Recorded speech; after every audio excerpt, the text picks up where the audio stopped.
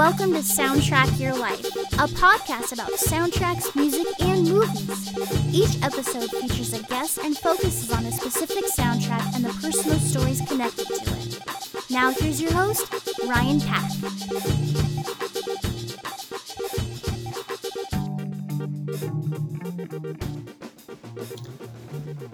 I'm Ryan Pack, and this is Soundtrack Your Life. I'd like to thank you for listening, whether you're a longtime listener or this is your first episode. Today, David Ballantyne of the Vinyl Score YouTube channel is our guest. Welcome back, David. Thank you, Ryan. I appreciate it so much. Today, we're going to talk about the 1999 Jem Cohen music documentary on the band Fugazi, Instrument. So why are we talking about Instrument today? I think it was a spark of love between us online where Fugazi came up somewhere, and maybe it had to do with In on the Kill Taker, or maybe a ranking, something like that. But I think we locked eyes from across the digital wasteland and said, "Do you love Fugazi too?" Oh no, and that means something. And then we thought, how can we get away with talking about Fugazi on a platform? And we found a way. Yeah, so I guess a good way to start this conversation is, how did you first hear of Fugazi? I have an older brother, and he is responsible for a variety of influences, music being one of them. He had a CD collection in the 90s when I was like 13 and he was in college. So, I would go to his house, his apartment, and just look at his CD collection. And big early grunge guy, but was really always talking about the challenge of finding underground music. And he would talk about a lot of bands that he loved, but then there was always Fugazi, and there was a ethos driven reason that was also included with his fandom of that band that he would, I remember him talking about early on. And some of it's the economic institutions that they kind of put in place. If, folks don't know, they were big proponents of selling their own tickets in very low cost ways. I think most shows were $5 for years, maybe 10 at tops, but they were very committed to keeping shows cheap and affordable, keeping their records cheap and affordable. So that was something he kind of pushed along with it. He was like, not only is this band great, but they mean and stand for things and back them all the way up. So that was the first person to be like, you should be listening to this band. And they kind of came up in this pre-internet era, so a lot of people found out about them through word of mouth, like you did from your brother. I don't remember where I first heard of them, but I remember I had like a classmate who knew I had the first Blink-182 record, and he was like, "Hey, I'll trade you an album for like a week or two if you let me borrow the Blink-182 album." And he had Fugazi's Red Medicine, and for some reason I was like, Fugazi, they're a big deal, right? So I'm gonna borrow that. And obviously I got the better end of the deal. Well, both ends of that deal have their moments, right? And have their merits. But yeah, and that's funny you mentioned Red Medicine, because that's the very first one I also picked up, and that was like 95, so I was 14 or 15 or something like that. But that's cool that it landed in a swap, and it does seem like a band that's kind of hard to find, because they were also really anti-advertising, and like there's no official merchandise for this band that exists. Anything you see out there is a bootleg and unauthorized and things like that. So like all those traditional methods of creating awareness, they shunned, or at least didn't participate in. Right, no music videos, no radio singles. Exactly, no singles, but no music video, especially for the time, is a really big deal. Like I can't, that's how I found out about a ton of bands, even if their video played only at like 2:30 a.m. Something like that. I just, that was another gateway to find music back then. Yeah, like MTV's 120 minutes, right? Stuff Right. like that. Exactly. So I don't think it was like something that like showed up in many theaters. So did you watch it on VHS or did you get the DVD in 2001? No, I had a VHS copy of it, and I'm sure I bought it blind. I feel like this came out, just before the argument. Um, and so it was in that dry period between albums because once I got hooked, I was starting to buy their albums as they would come out. So like I remember when End Hits came out, and then I think this came out in between End Hits and the argument. And yeah, I just grabbed the VHS, whatever it was. I wanted it. I think my roommate in college had it. So he had the DVD, and I remember watching it. And I don't know, what were your first impressions of Instruments? It's a quieter, less intrusive experience. It's not a real straight ahead documentary. It's not like it doesn't walk you through their history quite as cleanly as some people might hope. And which I may be kind of underwhelming. Maybe would some people might walk away from it with that. I think I found it to be, upon repeat viewings, like a little bit of a like answers to questions that are kind of laid out in their discography, and small moments on records you can kind of almost hear happening in this documentary, either seeds of things. Other songs meant more to me after watching the documentary. Like there's a live performance of Shut the Door, which is a song I guess, I liked, but that live performance and the way they kind of pray on the stage, and the way that they're clearly communicating with each other on a level that doesn't involve words, and a lot of nonverbal communication. Like I just started to see the picture of them. It became just richer and richer. There's one moment in particular, they're recording in a house, and it's actually the end of a song in on Off Red Medicine. I think it's By You. And they kind of go crazy at the end of it, and it's like all this, really wild, violent guitar.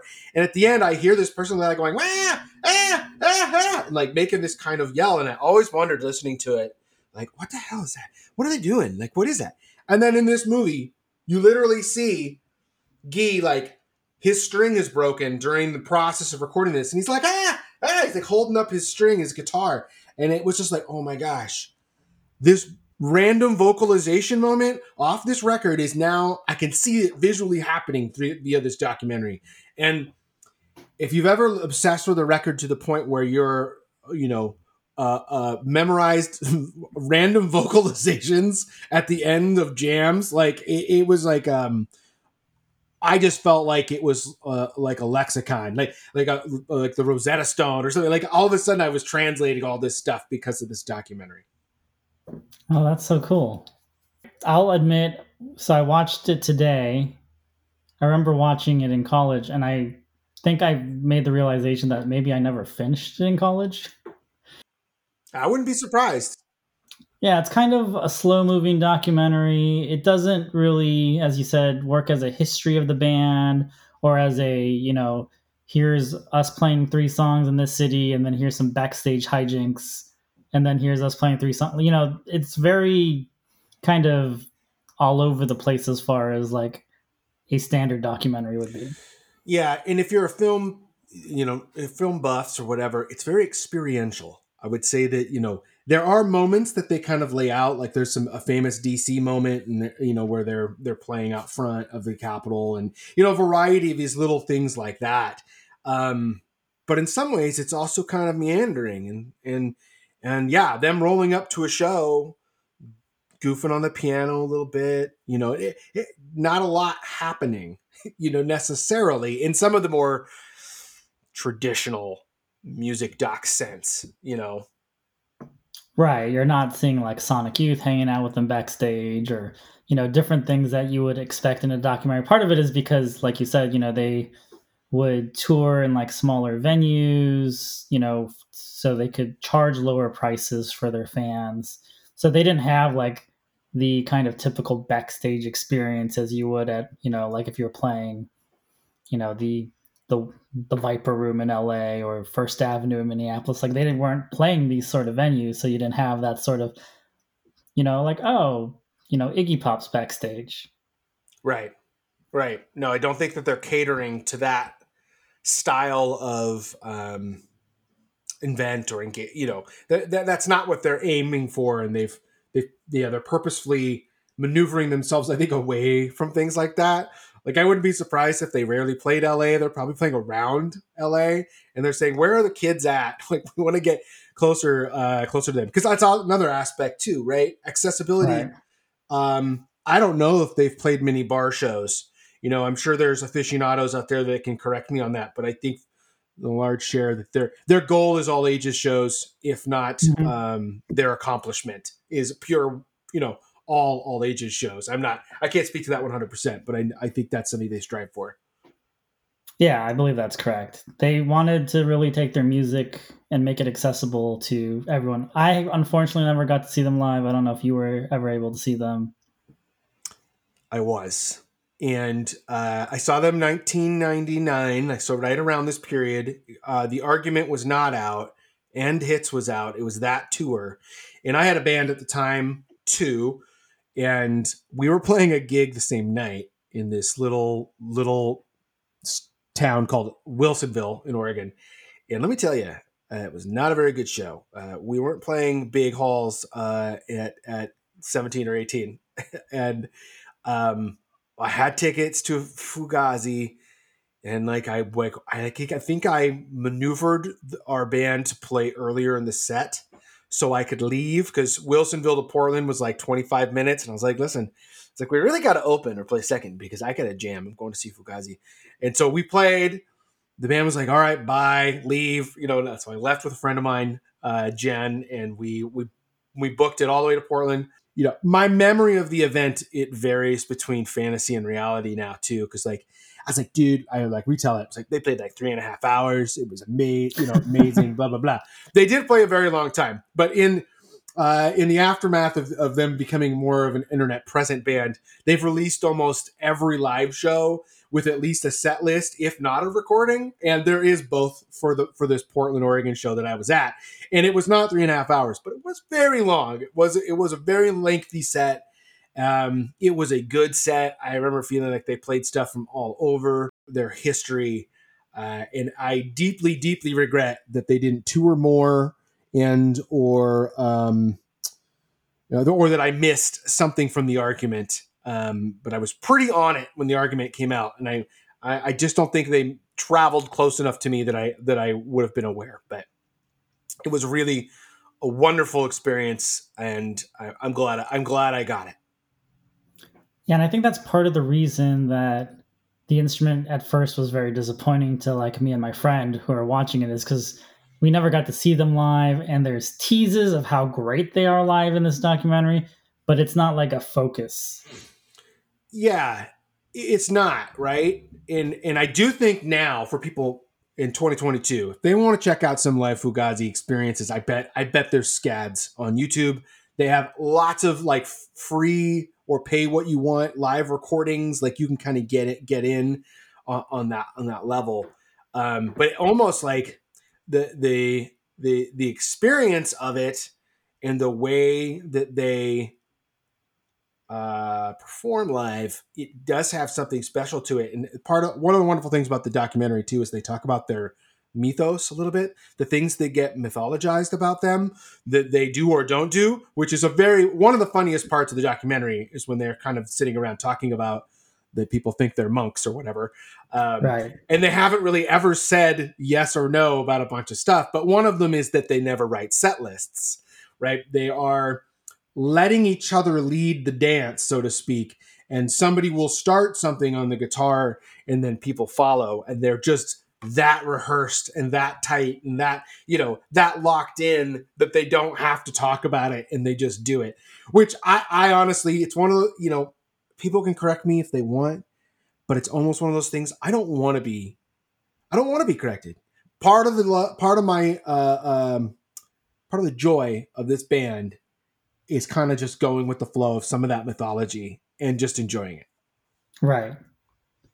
Though I do think that I don't know if it's Jem Cohen's like main point, but part of the documentary is about like humanizing them, right? It's about showing that Ian MacKaye actually laughs. Because I think the mythology kind of starts to distort, and you just think that he's like the most miserable person to meet at a party, right? Right. Super stoic.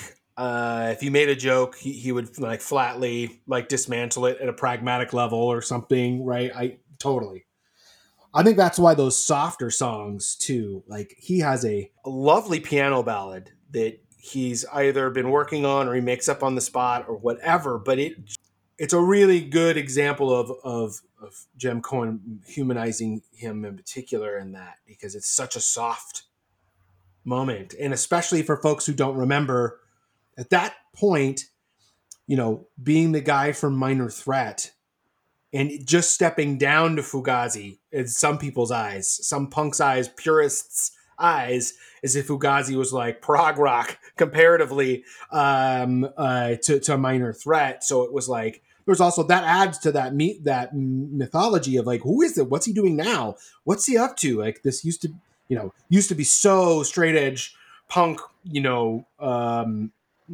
anger, the fury, the furious nature of the music that he made, and then it took this big shift. So I think that is one of the goals of that movie. And do you agree that like it starts very serious but gets much funnier as you hit the second half? Like I feel like I saw a lot more like joy and laughter in the second half of the documentary. Yeah, and I think I do agree. I don't think these guys are not a little serious. Like I do think they take what they're doing seriously. They might be a little bit serious natured, when they might be the kind of guys on the weekend that say, yeah, I went grabbed a new Proust book and I'm making my way through that. That was my weekend. Like that might be exactly who they are too, right? It's just they're also capable of this,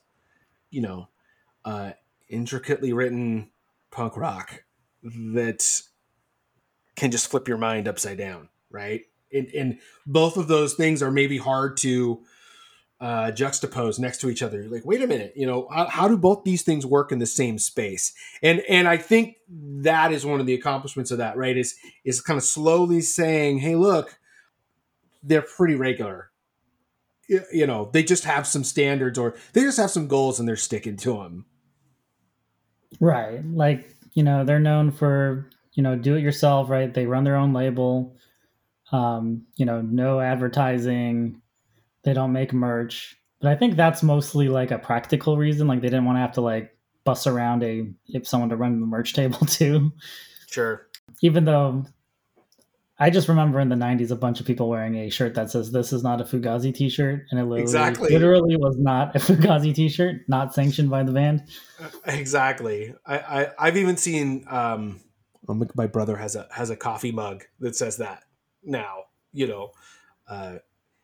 and if that's the only merchandise that's out there, I would love it if that's it, right? We could just maintain that one bootlegged property. I would be okay with me.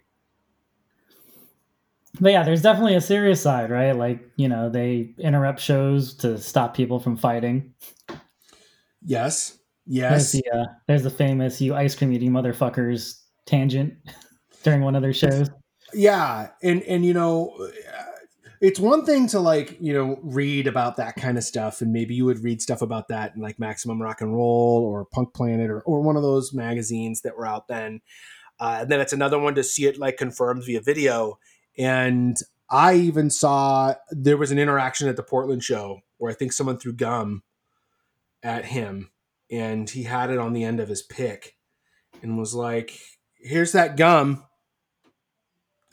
Like just like totally flat killing, and they kick some people out for being too aggressive. And it's just like, man, like they're really committed to that kind of stuff. Proof, they're walking the walk or whatever. Well, that's a cliche, but I really felt that way. And as a musician, I think a lot of bands who are famous for screwing around, right? Like the Rolling Stones or the Who, destroying hotel rooms and throwing stuff out the window and doing drugs and, being wild. Like that's a side of rock and roll that is very well known and advertised, and, another mythological lane you can go down. And to me as a musician, wanting to like hit the next level, it was really interesting to see a band say, well, no, we have a rehearsal schedule and we rehearse Monday through Friday. It's 9 to 7. And, and they were like, if we're going to go on tour, we're going to rehearse for 6 weeks beforehand. And we want to get to a certain point where we don't have to be thinking anymore. And that's our plan. And the band I was in at the time, I remember taking parts of these and being like, we need to be practicing 4 nights a week. Okay. They're going to start. We're not going to, no beer until after, like trying to like instill this standard and look at the product after it and say, what do we get by actually committing to those kinds of things? And I we didn't stick to it, but I remember the show we played after a summer of, practicing 4 nights a week. And we played a show to some friends who were in another band who hadn't seen us in a while. And they were like, what happened? You guys are really tight. I was like, I told you. And I was like, going there. I was like, I told you guys, look how tight we are. Everyone notices, so it is a helpful, like, it's another example of what kind of band you could have. Right. And not to say that the Stones didn't practice or, nothing like that, but you can do things in a different way that can be a part of some similar scenes and groups that also, it doesn't mean you have to be fall down drunk to play punk music or something like that. Right. And so I want to say this, but not as a slight to him, but it seems like he is very good at understanding how to be a professional, like how to be an adult doing things for a living. So like you said with the practices, right? Like I saw him speak at my alma mater like 10 years ago. He was just there to do a speaking engagement for some club. And, he said, yeah, we practice 40 hours a week when we're doing Fugazi. And until we're ready to all get together and do that again, there will be no new Fugazi. Like we're not going to just show up to do some reunion show for money. Like when we're doing Fugazi, it's a full-time job for us. And we eat together and we do everything together because we enjoy each other. We're friends. But like when we're in Fugazi mode, like it's a serious business for us. Yeah.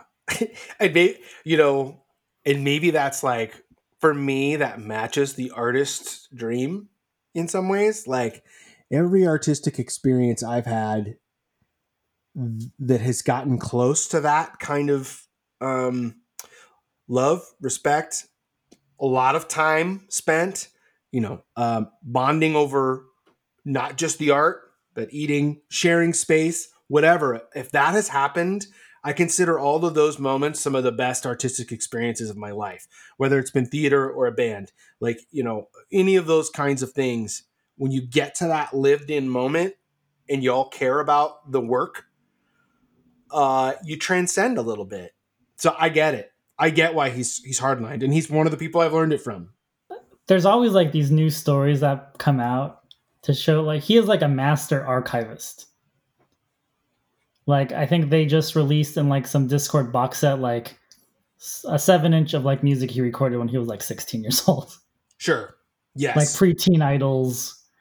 And I think like to get the recording done, he had to write a letter to like Brian Baker's mom or something like that. And he still has like somehow he got the letter back. Yeah, I'm sure he's got the contact info for Brian on a nice Brian's mom on a nice Rolodex or something. And then he's probably moved that over to a spreadsheet. He seems thorough, right?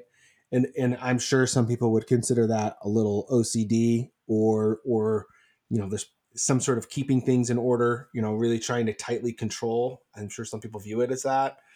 But it seems like that's where he's most comfortable, right? But that's how also you have 500 Fugazi shows that you can get digitally from Discord if you want to hear them live. Yeah, right. No, exactly. And I think, it'd be one thing too to say, well, I saved all this to make a bunch of money. but their stuff is still really cheap, and or some of that is free, you know, or pay what you want. I and you know, the idea that you know, you're trying to get your stuff out there and make it available for, you know, I mean, I'm sure they're aiming to make a profit, but they're not aiming to maximize profit. And I think that that is a big difference. And I remember thinking about other problems in the world, and I remember having this thought around healthcare, you know, or prescription costs or something. And it's like, you know, I had this thought. I was like, you could still make so many millions of dollars if you just didn't charge as much. You'd still be rich. You know, and I'm not saying that Fugazi are sitting on, you know, like Scrooge McDuck with their big vault of money, but there's just so many moments in life where you could say I can make enough to get by, and still get what I want out of this, you know, exchange, right? Yeah, and that's why I think he's a good businessman, and like that's why I'm like trying not to say it as like he's awful in any way. Like he's just like he's just really thought this stuff through. Yeah, I think they work really hard to keep the bottom line down. You know, he's a proven economist in that way to me. And if people don't know, you know, Ian, the guitar player for this band, you know, he's one of the owners of Discord Records, and they have notoriously kept their prices cheap over the years. And the back of their records too, you can see them advertise. You can get this record postage paid for X amount of dollars directly from Discord. It'll say that on the back. And that's one way to identify when the records came out, because early records will say like $7, right? And then later it gets up to about 12 or 13. And now it's, you know, 17, 20, whatever their minimum amount with postage paid is. But that's kind of like it's heavily advertised. The transparency feels thorough, and usually whatever price that's on the back of that record is cheaper than you ordering a record from a lot of other bands or record stores or whatever. And that's the truth. I bought a lot of records for 25 plus years, and anytime I've seen a price, if it's just come out, I'll be like, man, it seems like they're just giving this away at cost. It really is interesting. It'd be really interesting to, you know, I would love to hear him talk more about the economy of the label and how they make that label make money or not. Yeah, I'm wondering if it's kind of like how a couple other indie labels that I know of Merge and like Asian Man Records run, where it's just like bare bones staff. Like I think at Asian Man, it is only Mike Park who runs Asian Man Records. And I think I read an interview with Mac from Superchunk, and I think he said that we're still in the same office in Chapel Hill. It's the same three people who run Merge Records. I assume him and Laura are part of those three Sure, people. sure. But you know, even with Arcade Fire and Spoon, it wasn't like, hey, let's get a brand new office, let's expand operations. It was just like, nope, this is gonna be the three of us. And I'm sure Discord is probably like Ian and uh, a skeleton crew of people that he's had for like 20 years. Yeah, I think you're absolutely right. I do. I do. So yeah, it's interesting to see. And one of the things as I get older, and you know, because I'm 25 years into being a fan, you know, what will people think in another 20 years? You know, I would be interested in that. I wouldn't mind if another documentary came out, you know, from them later down the line, to just show, like, if they do ever get into a position where they can commit to 40 hours a week, and come back around, because that is pretty high on my list, you know, of bands that I wish I could see again and or ever, like, you know, or that would tour again. You know, they're pretty high on my list. Part of the reason I'd like to see them do it again is just to see how they navigate the world now. And you know, how does a band committed to all the things they were committed to negotiate the world of 2022 and the internet, and you know, because they just weren't a part of it in that same way. And maybe they would completely, you know, straddle, navigate, sidestep around all these kind of like capitalist pitfalls that are in place because of social media, and just the way we process things. You know, I'm always scared to death they're about to be a TikTok viral dance or something, and have some moment like that. But anyway, I'd be really curious to see how they work in the world now. Yeah, because like a $10, $15 show doesn't exist anymore. Yeah, and I don't bring any of this up to be like I think artists should be paid less. But I think mostly artists should get more of their own money. But like, yeah, what do they do? I mean, it'd be really fascinating to see what they roll out as the standard of cost to see Fugazi and how to get involved in that.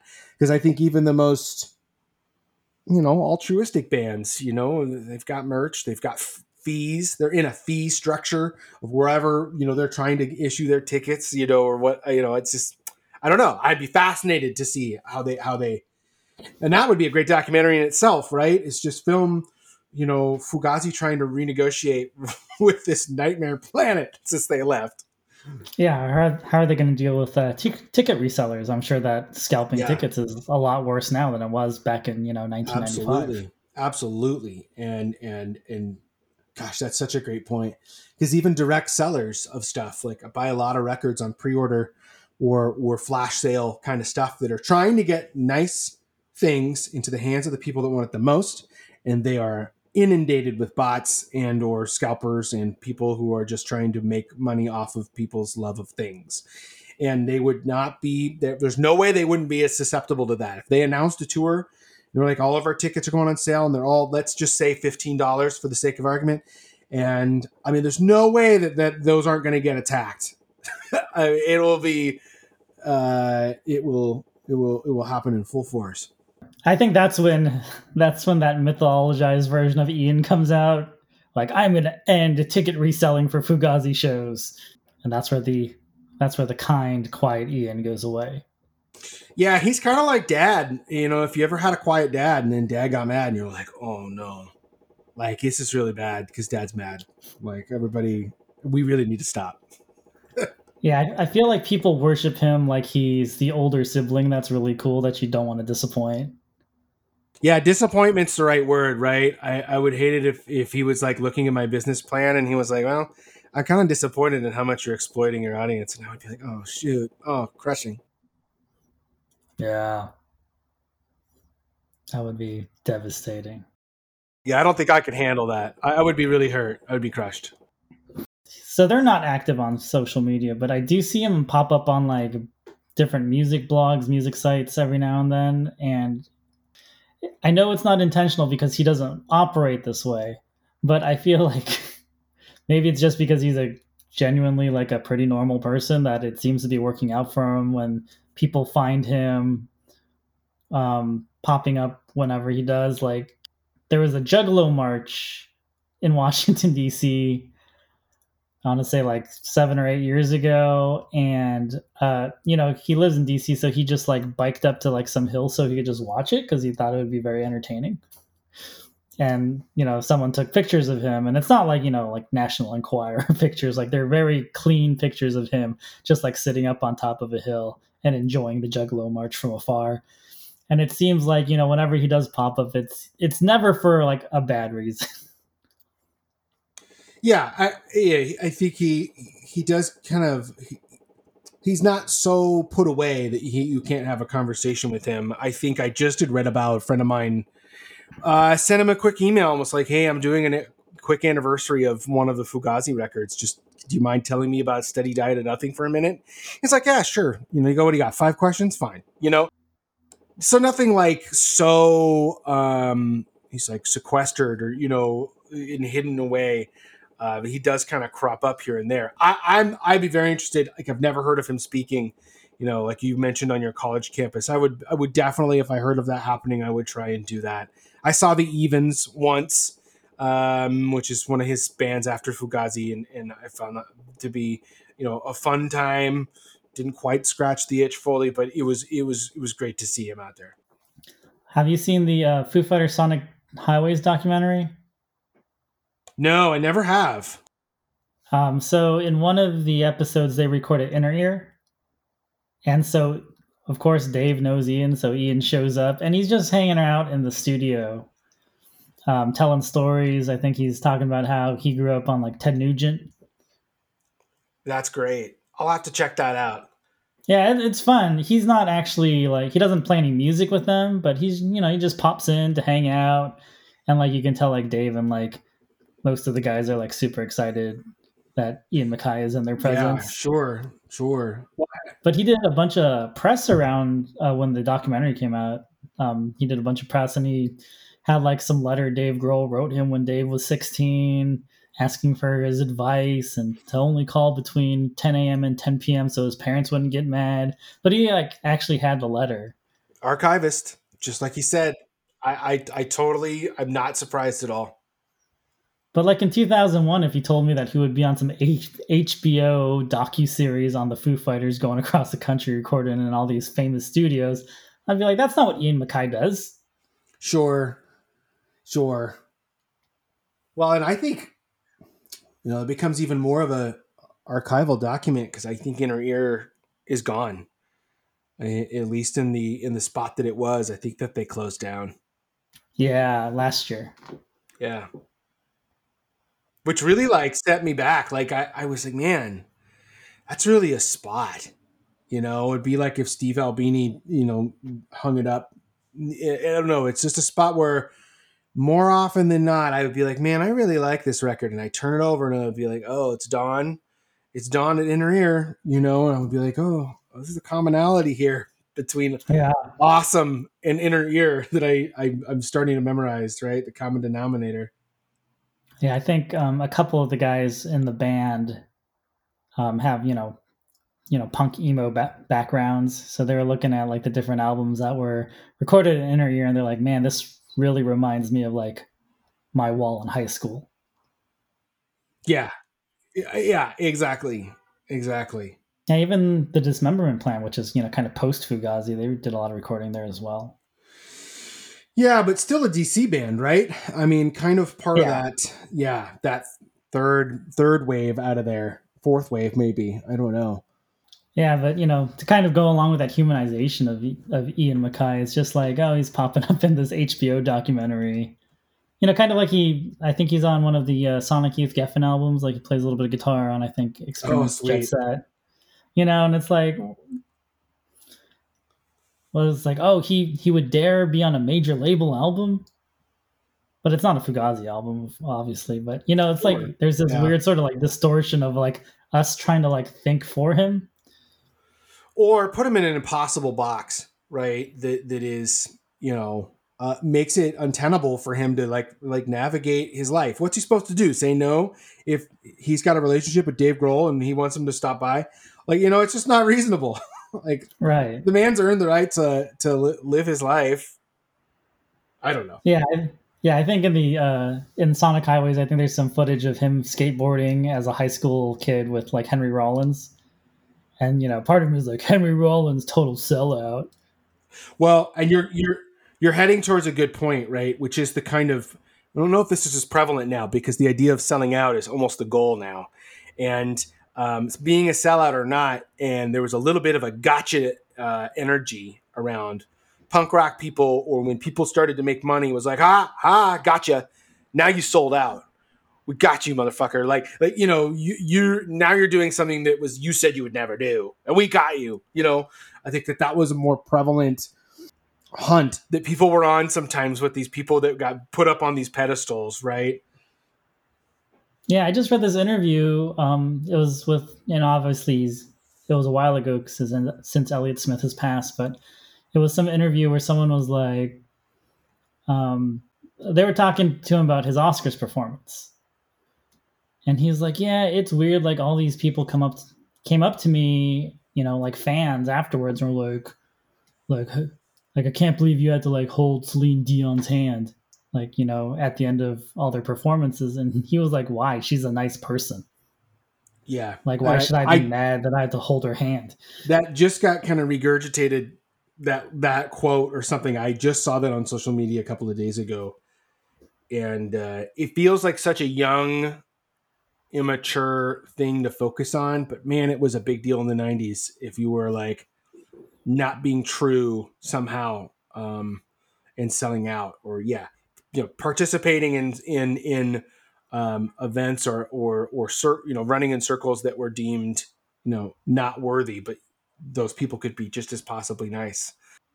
So I'm glad that's making the rounds again. As I think as an older, as I've gotten older too, I used to be such a snot about things that I didn't think met the Fugazi standard of excellence as far as like being a combo of ethos and quality and being like, oh, these people are out to make money, or they're interested in also having a career that pays their bills or what. I was like, what a stab in the back.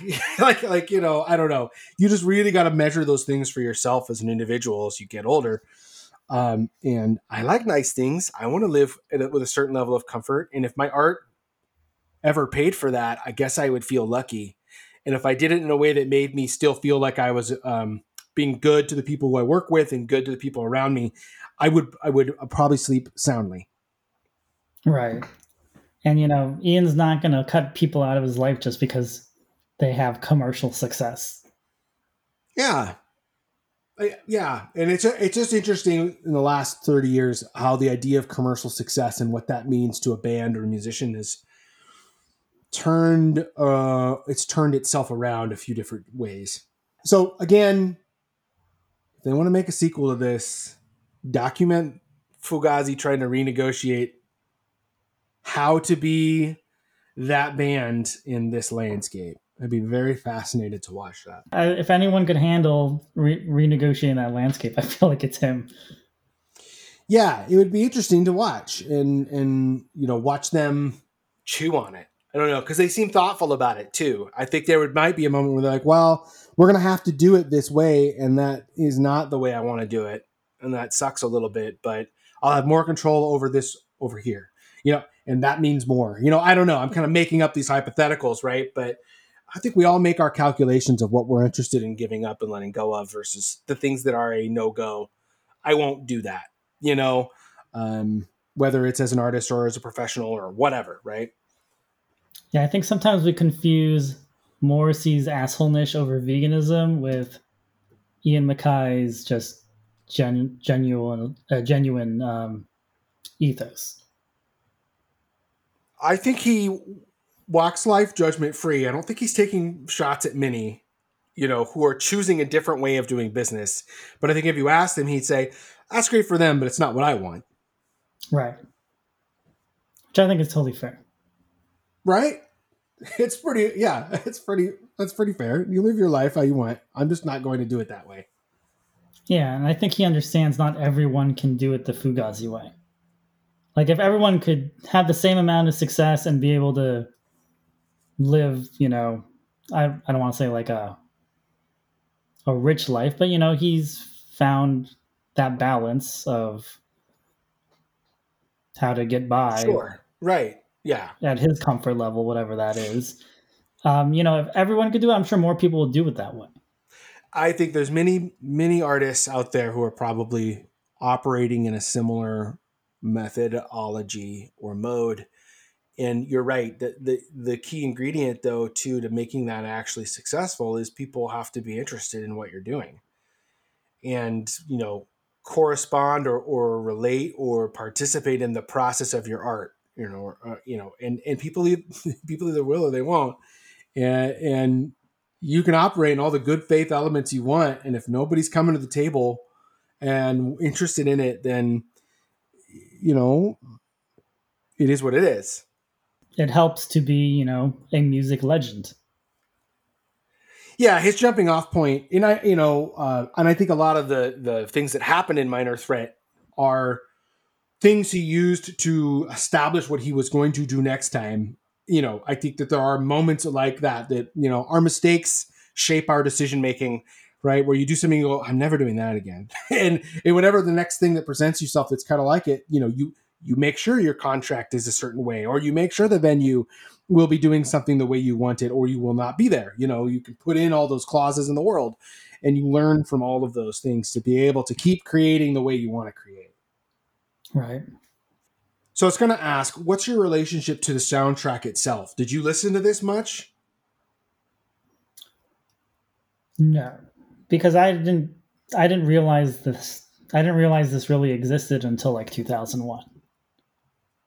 So I knew about End Hits and I knew the argument was coming out. And then, my buddy just happened to be like, oh, I picked up Instrument. You want to watch it? And so I kind of experienced the soundtrack kind of like, well, there's a soundtrack to this too. Cool. Like, let me put it on. But I'd already heard like end hits. So I was like, oh, these are just demos. Sure, sure. So was it a Fugazi album then that you had in your rotation, or did you kind of leave it to the side? I think I like checked it out once and just kind of left it to the side. Gotcha. I for whatever reason, I have a habit of listening to music as I sleep. And this record was one of the early ones that I would kind of put on when I was going to sleep. And I would put on side A or side B on my record player. And the record player I had at the time would do an auto pickup. So at the end, the side A, if it would get to the end, it would just pick itself up, and then the needle would all turn itself off. So it was this great way to do it. I could put this on, and if I fell asleep in that first 25 minutes, it was all wrapped up. And so I listen to this a lot because of that.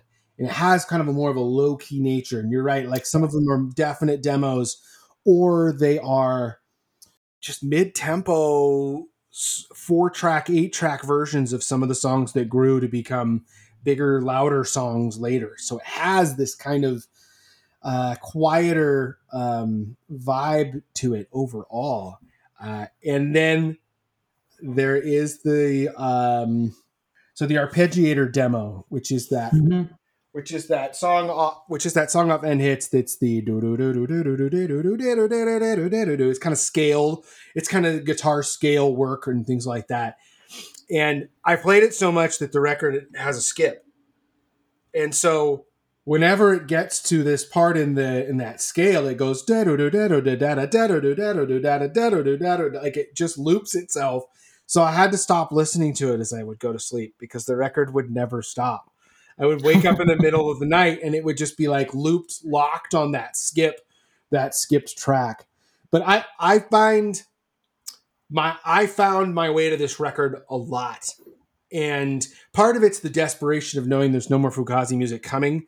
I would be like, what do I want to listen to? I want a Fugazi, and I'd be like, let me listen to the Instrument soundtrack because I don't really have anything left that I haven't abused, the dirt. And so I found myself kind of listening to it and then like reading to it because it's mostly, it's a lot of instrumental and it has just more low key nature to it. And so I've really grown to love it because of that. So, do you think that now that I'm appreciating the documentary more, that I might appreciate the soundtrack to it more? I think anybody who came at this hoping for like a Fugazi album and maybe has, in that space since it came out, maybe become a different person in some ways, should go back to it because I think it offers a lot of hidden gems and a different vibe. Like it's almost like, God, fast forward to now, maybe Fugazi puts out a much quieter record than they did in the late 90s and early 2000s. You could see them moving, and you get hints of it on End Hits and on Instrument, these kind of low quieter songs that are more bass driven. I'm going to use the term dub a little bit, like it's sitting in this lower register kind of rumbling, and it's a much more quiet, controlled experience. And you can feel like them goofing around on those kinds of styles where there could be an album that's all much more lo-fi, quieter, restrained, intricate, but without ever like really crescendoing to these kind of loud spots that they are very, very capable of rising to. Yeah, I think it's important to point out that they kind of curated the soundtrack. So Instrument is a Jemco and Fugazi like collaboration. Like it wasn't like he just filmed it and stuck a bunch of their music in it and that was that. Like they collaborated with him on the process. And I think, the Instrument soundtrack definitely is like a soundtrack. It's not like a Fugazi greatest hits. Yeah, that's a great point. And like, there's nothing on it. There's nothing on the album that is like, if you watch the doc and like we mentioned earlier, that live version of Shut the Door, There's a live version in the documentary of Merchandise, like, or Blueprint, excuse me. Like, none of that is on this album. Like, there are not the live things that you saw in the doc that are now on this. That is not what this is. It's like they created and or from their archives brought out incidental instrumental music to use in the creation of the fabric of this movie, which is also one of the reasons I like it, because it's more like they're trying to score this documentary, like they're taking pieces of themselves and saying, oh, because I fully think some of these are just pieces of jam sessions of them recording themselves religiously, that they're like, you know what, I got this little instrumental piece we can throw right here. And for those people who pay attention to the Fugazi records, there's an instrumental track on almost every album. Like they like the instrumental world. And you can see them I can see them finding their way to that. I would gladly take some sort of odd film from them that they sat down to score the entire thing. I would love to find that. Yeah, and they tweak so much of their songs once it comes into band practice. I think I read that they'll completely change the structure. They'll even change who's supposed to be singing on it, and that it's truly a collaborative process. It's not like, well, this Ian comes in, here's my song, and then Guy comes in, this is my song. Sometimes an Ian song becomes a Guy song, and sometimes a Guy song just becomes a band instrumental, like you're talking about. Yeah, it's fascinating that they allow themselves to completely dismantle and reorganize a song that maybe in its initial structure would be like the finest song by another band. But I think that's that bravery and that commitment to saying, we believe in ourselves enough that we may dismantle this entire thing to get right back where we were before, but we're going to take the time to do it. Right. We're going to try every different version to make sure this is the right one. What do you think the historical impact of a documentary like this will be? Like, I saw that this is like kicking on Amazon Prime, maybe even. Like, it just kind of sits there. Will this as a music doc and a soundtrack ever have a revival? And have another moment, or do you think it's more like a snapshot in time that people will either be interested in or not? That is an interesting question, and I didn't really pick up on this until I guess read about it. But I guess when this came out, there were a lot of comparisons to it, or there was a lot of comparisons with that and Radiohead's "Meeting People Is Easy," where that is also kind of not your standard, like, here we're playing 3 songs in a city and here's some backstage stuff, and then here's us playing 3 more songs. And I think they do make a good pairing, and I think it helps that they're both like super influential, important bands. But I don't talk to a lot of Radiohead people who like watch Meeting People's Easy like constantly. Yeah, that's an interesting comparison. It's the right time. You're right, tonally.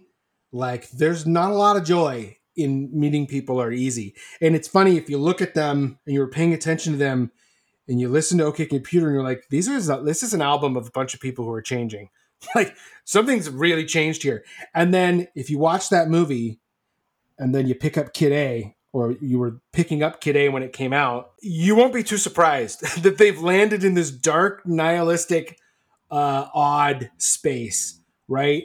But I don't know that people who who are stepping back at Radiohead and going, "Oh, I'm new to Radiohead.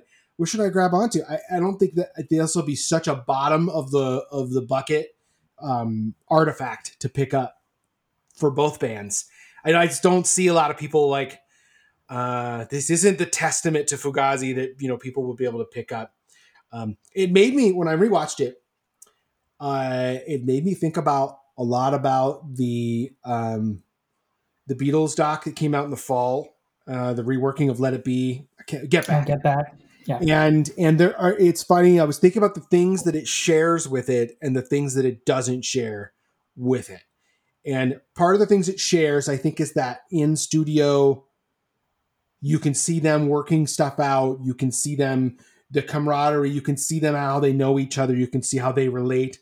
But what it lacks truly is conflict in the same way, right? There is something inherently like the Beatles are at this moment, this apex, this transition where they're about to change in a big way, and you can feel them heading these different directions. And then what's not there an instrument is any of that.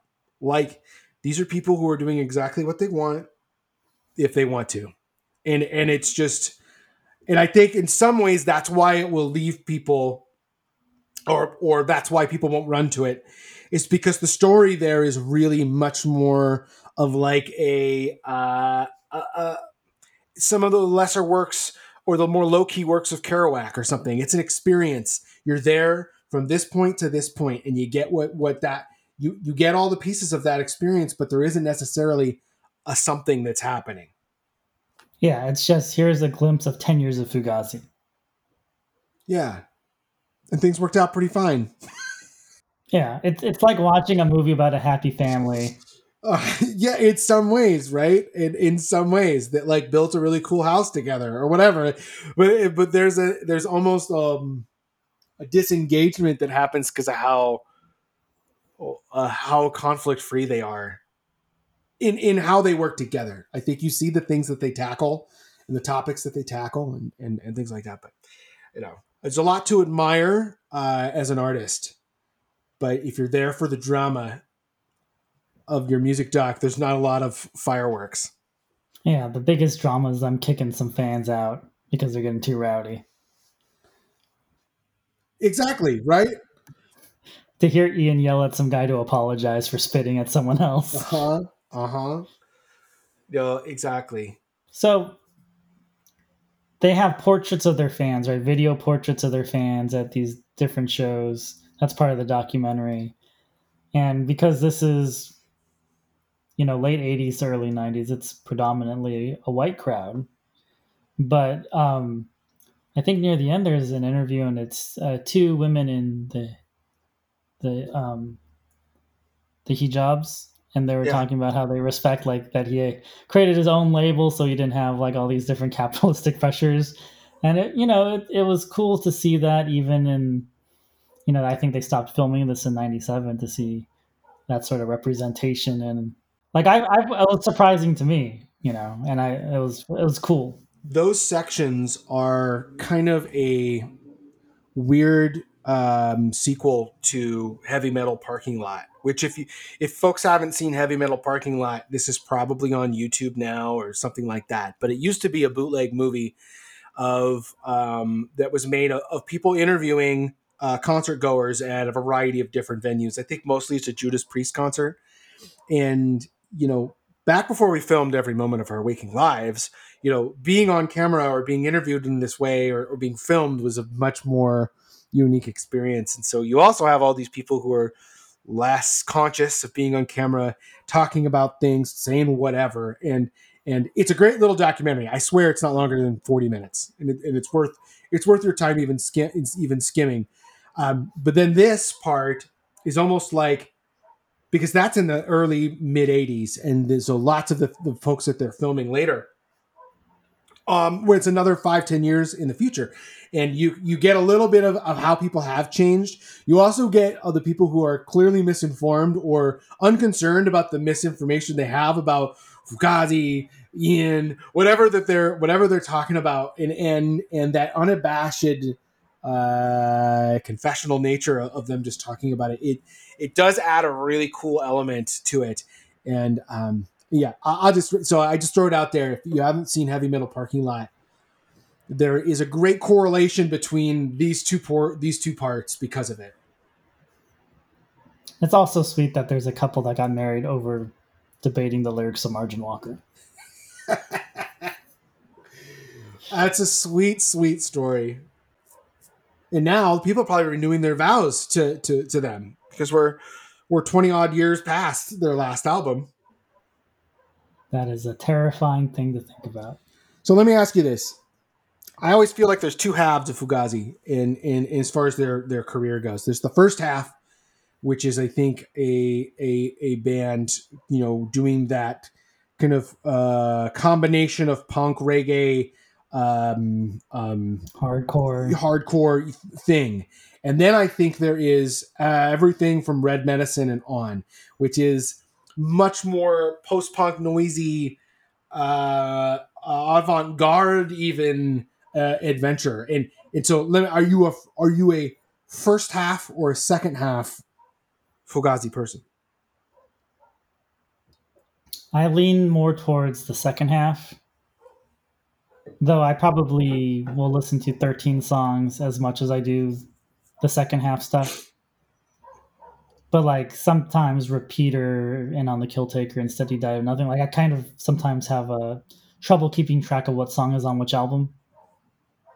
Sure. I have had my moments of both. I think I can safely say I'm a second half.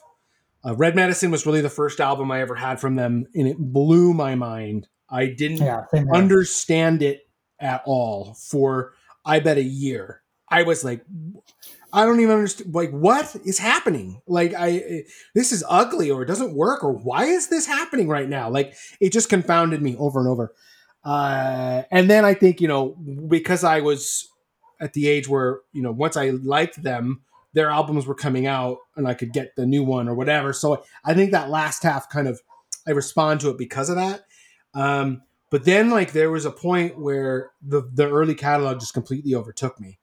And I was like, On the Kill Taker is the apex of this catchy emo punk rock moment. Like it's just shattering all of these concepts at once. I was like, it's like taking things the Pixies wish they had nailed it down better, and like totally making all of those things work and in a stronger way. So yeah, I've had moments of both, but I can definitely say that the second half is what I reach for more, and that's also why I think this soundtrack is a companion piece to folks who like that last half, because it has so many demos, but it also just feels like it belongs in that era more than the Repeater On the Kill Taker era. Yeah, and I guess I never realized how fruitful of an era Red Medicine was for them. Because I feel like a lot of end hits comes from like stuff they didn't use on Red Medicine, or things that were starting to kind of form during Red Medicine. Yeah, it's kind of like Crooked Rain and Wowie Zowie, because I know you're a Pavement fan too. Sure. We can bring them in. No, I think that's a great point. It's like they both bands kind of leap off that moment to jump to that next one. And I think that's the neat part about listening to Fugazi records, all like in order, is that you can almost hear them saying, well, that's kind of a good idea. What if we did it a little bit more? You can like feel them building on something. And what makes their record so perennial is that they aren't the same. They are different than the one that came before it and the one after it. So they have a band learning and changing. You could feel them. The only one that throws me off is Steady Diet of Nothing. I always think that that's the record that came out after 13 songs, and it is not. And it, the fact that it's after Repeater, it feels like a step backwards a little bit. That's the only moment that I'm like, what? Steady Diet's like the only one that I don't ever quite resonate with as much as the others. But there was a really neat article that I mentioned a little bit earlier about Steady Diet of Nothing, about what their goals were with that record, and so it kind of put it in a more contextual space, and I got to understand it a little bit better. But that's their catalog's fascinating because of that. Yeah. And I appreciate that they're one of those bands that will keep working on a song until it's ready. So with the argument, I believe they released Furniture as a single, and that song's like 10 plus years old, but they just never got it right. Yeah. And the B-side to that single has two totally barn burner tracks that are two of my favorite songs of theirs. And that single we used to use is a house that me and three other guys lived at, with a variety of our partners that we were with or not at the time. So it was like I bring that up to say it was on average of 4 to 8 people who lived in this house. And in the mornings on the weekends, Furniture was the single to kind of wake the house up, to let everybody know the house is now open and open for business. Like, we're gonna make breakfast. Life is going to continue. Sleeping is over, and you would put furniture on. That would be the first part of it, and then someone will flip it to the B side, and then it was everyone's awake. Whatever we're up to at 20, 21, we're ready to go. So I have a lot of special memories of that single because of that. Yeah, and you can tell how much archive stuff they have when they have song titles like Joe Number 5. Yeah, which for all the instrumental nerds out there and all the Joe Lally nerds, he writes about one song per record, and you can track those. Like Joe Number 1, I think, is off their first single. Like you can track all this stuff if you're kind of clued into their naming conventions and things like that. So. Well, thank you, David, for coming back on the podcast.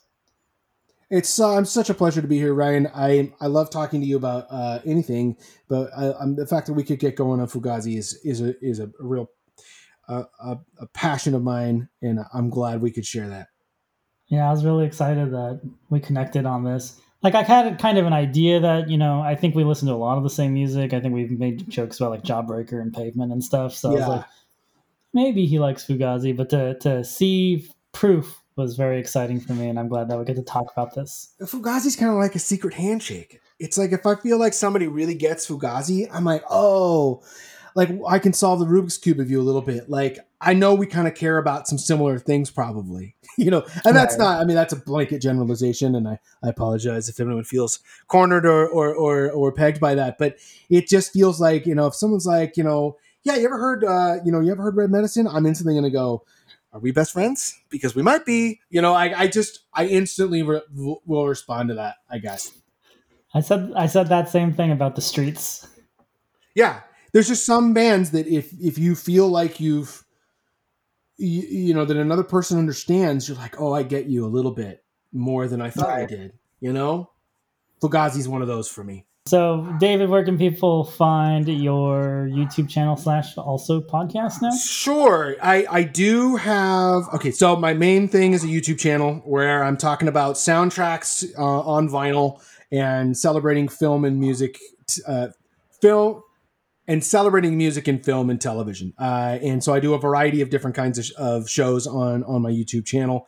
I do kind of carve out some of the audio work that I do with guests, and I've thrown that up on Apple Podcasts. That's going to be a real casual venture. I'm just throwing stuff up there as I get it, but I just want to share those longer conversations. I'm pretty active on Instagram and Twitter, just chatting and sharing all the records that I love and find and buy and places I go. So those are all great places to find me and follow along. Well, thanks once again, David. Obviously, if you enjoyed our podcast, you can subscribe to it wherever you're listening to your podcast. You can find us on social media at SoundtrackCast and on Twitter at @soundtrack_your. And thank you for listening, and hopefully we'll catch you next time. Thanks for joining us this week on Soundtrack Your Life. Make sure to visit our website, soundtrackyourlife.net, where you can subscribe to the show on Apple Podcasts or Spotify. While you're at it, if you found value in the show, we'd appreciate a rating. Or if you'd simply tell a friend about the show, that would help us out too.